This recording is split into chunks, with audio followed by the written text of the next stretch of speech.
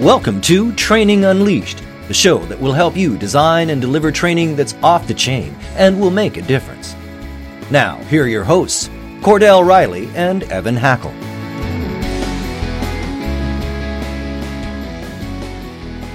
Good afternoon, everybody. Welcome to Training Unleashed. It's exciting to connect with Evan and Cordell again today. It's good to see you all.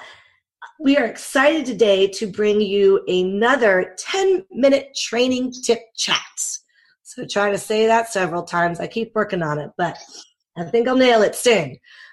Today, what we're going to be doing is we're going to recap and share with all of you listeners some of the top training tips Evan and Cordell have learned from some great business leaders over the month of March.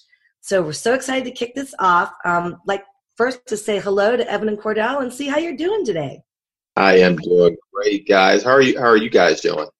I'm doing really well. I'm doing great, thank you. All right, let's go ahead and kick this training chat off. Evan, I'm going to start with you, if you don't mind. Let's discuss this great training tip from Jeffrey Hayzlett. It's going to read like this. I really love this one. If you want to learn to play with the big dogs, you have to learn to pee in the tall grass. What does he mean by that, Evan? Well, first off, I love it too. And when I first heard it, I went, huh? And he's got a book, Think Bigger.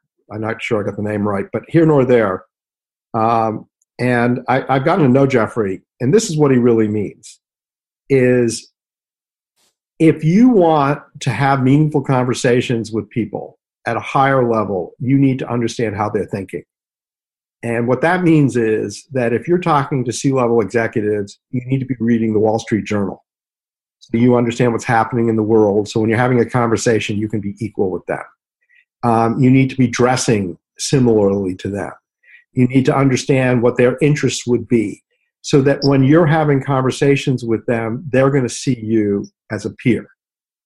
And that's really important, that when whatever you're doing, if you're looking, and what he's talking about really is people being successful and people getting to that next level. And, I'm sure people have heard this before, dress for your next job, don't dress for your current job.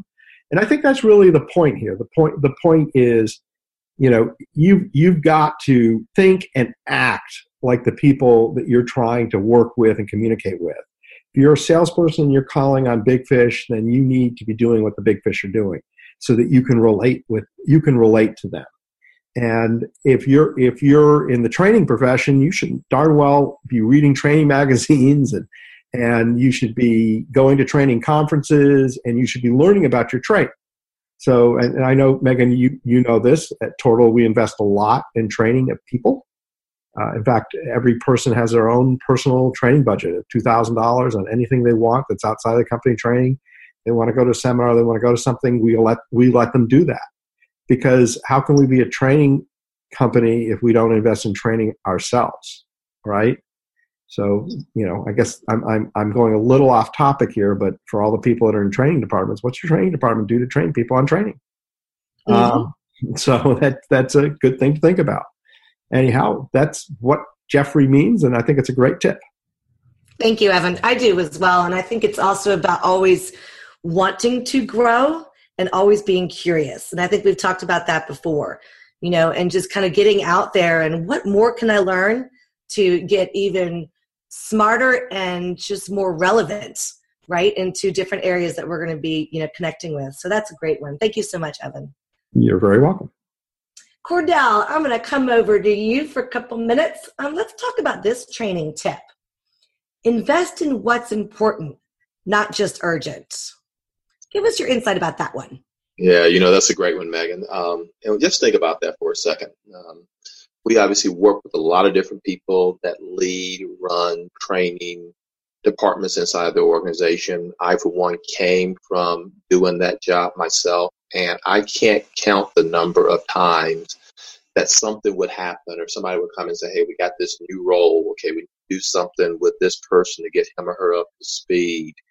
Just had this challenge or issue, and now we need to put training around it to get it to be fixed or whatever it might be.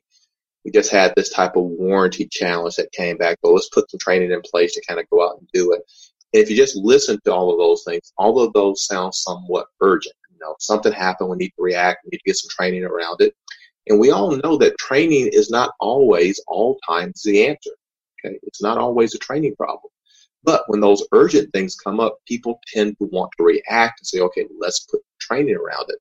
And what he was really talking about here is really investing in what's important and what are you trying to do inside of your organization. So if you think about your organization and really think strategically about it, that's probably the big thing that I would encourage training directors, training VPs, CLOs to really be thinking about. You are a steward of your company, your organization. What are you trying to do? What are the big strategic rocks that you're trying to move for this year? Is it same store sales? Is it net promoter scores? Whatever it might be, what are those big rocks that your business plan is focused on this year? Okay. How can training have an impact? And really start to think strategically about, okay, we are trying to affect, I'm just going to use this as an example, same store sales. Okay. What are the areas that are important to same store sales? Is it how my people answer the phone? Is it how they greet the guests? Is it how they suggest items? What's important to that particular item?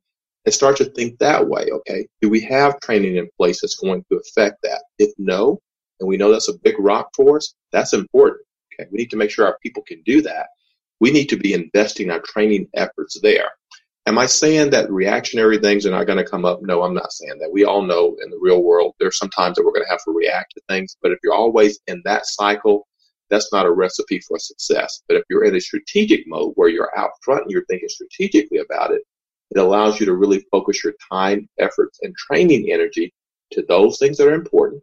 Okay. And the next step, obviously, once you do that, you want to measure those results and see if they got you to that level of did they affect the type of metrics that we're trying to move inside of our organization. So there's a lot that can be said on that, but it's one I think is really, really important. So focus on those items that are really important that are going to move your organization forward. Those are some great points, Cordell. I think all of us learning strategists and Tortal, we really focus on this great training tip, and we can help during lots of conversations and relationship building, kind of do a deeper dive and find out what's really important and move past what might be so urgent. So what a great tip. Thank you so much. Great point, Megan. Yeah. If I could add somewhat to the same vein is understanding the difference between a root cause and a symptom. Because a lot of times people look at the symptoms and don't really dig deep to the root cause.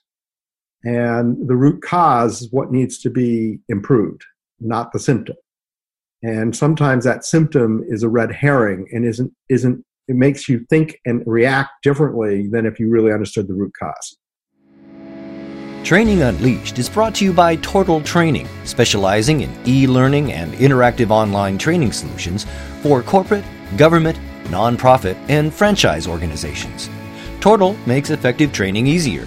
Just go to tortal.net to gain access to real-world tools that can make a difference. That's tortal.net, Tortal, tortal.net. Evan, we're going to go back to you for this next training tip. Be able to think fast and have training tools that speak to each generation you are training. Oh, there is a good hot topic. We need to be able to react to the market in the training department. And I think one of the raps that training gets is it takes too long. And that we need to be able to think about how we can rapidly improve the company when there's something happening in the marketplace that has to cause us to change. So if there's something in that business model, how do we do it? In the last month, I talked about using technologies like Zoom to be able to do training live without flying people in. That is certainly one avenue and way in which people can do it.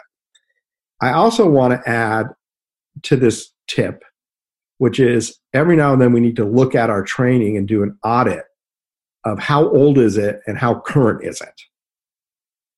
Because a lot of times we have stuff that we just as a training department, people like it, but people haven't used it in a long, long time. And when you go look at it, it's out of date, which then kind of leads me into this conversation about generations. Millennials very shortly will be the largest generation in the workforce. And how we train them and how they work and think is different So if you go back to this conversation about training 5 years ago or 10 years ago, and Cordell will validate this, it was not unusual for people to think of an online training course lasting an hour, 45 minutes to an hour, because we were dealing with different generations that had different attention spans. Where today, best practices are, average about 10 minutes. That's a different generation. I think the good thing from my perspective is that if we focus on the millennial generation, how they like to learn, which is generally in smaller bits, more interactive, more hands-on, etc., that those things typically work for the other generations very well. Where when you go the other way, and you design something for an older generation, like myself, who's a baby boomer, you're not necessarily generating something that worked for the millennials. But you definitely want to look at your workforce and understand the predominance of that workforce and what will resonate with that workforce. And sometimes that might mean having more than one way of training and communicating, because people definitely learn in different ways. And I'm a big believer in training. Good training is repetition, and that you want leader-led training. In organizations, you want e-learning. You can use webinars. You can use all kinds of different tools to resonate, and know that certain people are going to resonate more to different kinds of training. And I guess lastly, I'll say, don't fall in the generation pitfall of just assuming that everyone, just because you're in that age group, thinks and acts that way, because that's just not true. Predominantly, millennials are like this, but not all millennials are like that. And, particularly based on economic factors in terms of their access to technology, rural internet speeds. I mean, there are all kinds of things that, it's painting a big brush when you just say everyone that age group is a millennial per se. And there can be people older that act like millennials, and there can be people younger than millennials that act more like baby boomers. It's just the predominance. So the point is, you need to really understand who your learners are and make sure that your training matches that. So I really think we got a bonus 3 tips for 1 in that tip, because there was a lot of stuff in there. We're so glad you're listening to this episode of Training Unleashed, brought to you by Tortal Training. The difference between Tortal Training and other online training companies is we're primarily a training company with technology, rather than a technology company that does training. Want to find out more? Just go to tortal.net. That's Tortal, tortal.net. Well, I'd like to share a training tip that hits close to home to me with everybody. And then I'd like to get your feedback. Stop building training programs by yourself as a one-man show. Just stop doing it by yourself. And I think this may connect to a lot of our listeners, for all of those out there that are director of trainings, instructional designers, all these great positions. Think about this. How many training programs have you built in your office, in the support center, and sent it out and it just doesn't work? It's not getting used. And it's kind of like the definition of insanity. And I say it's close to home because I've done that all too many times until I had my aha moment. And it's also great that Tortal can help bring these aha moments as kind of learning strategists. Find out who your learner is. Get out there and involve, and to Evan's point, the different types of learners. Find out what works and resonates. Find out why it's not working. Find out some of the pains that are out there in the field for whom you're designing your training. And what's been really enjoyable about my actually relationship that keeps growing with my team at Tortal is the idea of learning strategy and how we can kind of get in and break down those walls. It doesn't have to be one person. It could be one person in the department. Why don't you partner? Get out there. Think outside the box. And then when you involve the people in your fields to build a training program, even if it's for a restaurant or if it's with technicians or large corporations, if they in the field that are learning can be a part of improving the training, the buy-in then just makes it huge, and it spreads like an awesome rumor, and hopefully great flowers coming into the spring. But when I had the aha moment of involving people in the field that are doing the job to help build the training, that was a game changer. And then the training, I hate to say this, part started to be corny, but the training kind of became unleashed. So there, I just did it. Sorry, guys. But Evan, what do you think about that? You know what I'm saying? Like, kind of just stop doing it by yourself. What do you think? So I'll jump in for a second. I'll talk internally for a little bit. Our values as a company. What's our first value that we talk about when we do our monthly meetings? Collaboration.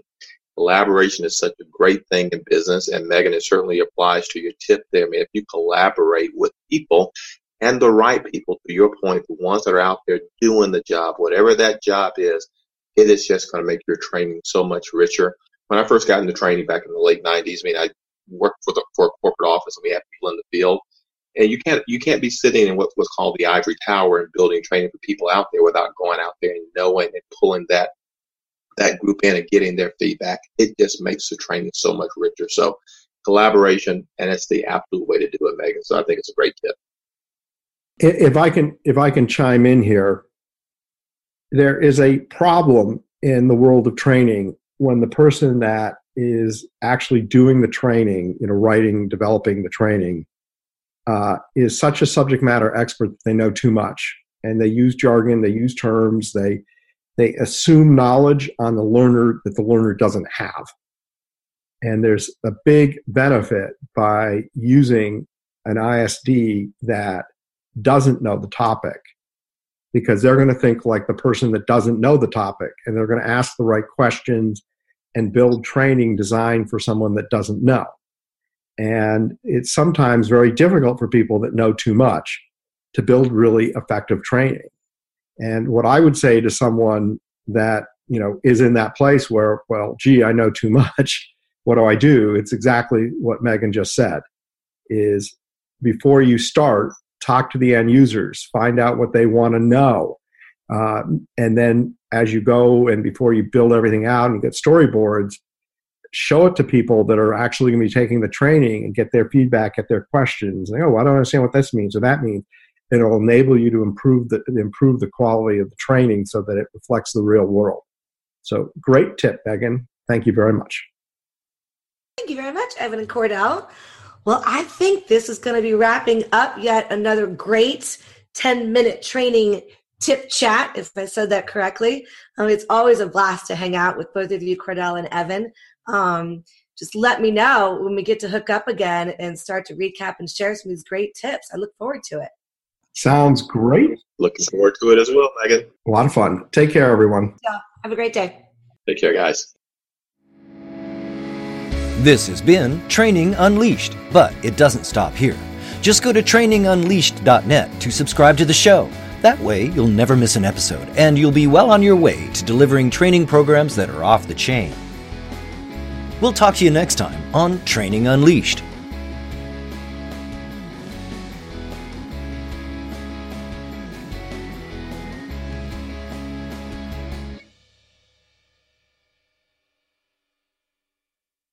This podcast is a part of the C-Suite Radio Network. For more top business podcasts, visit c-suiteradio.com.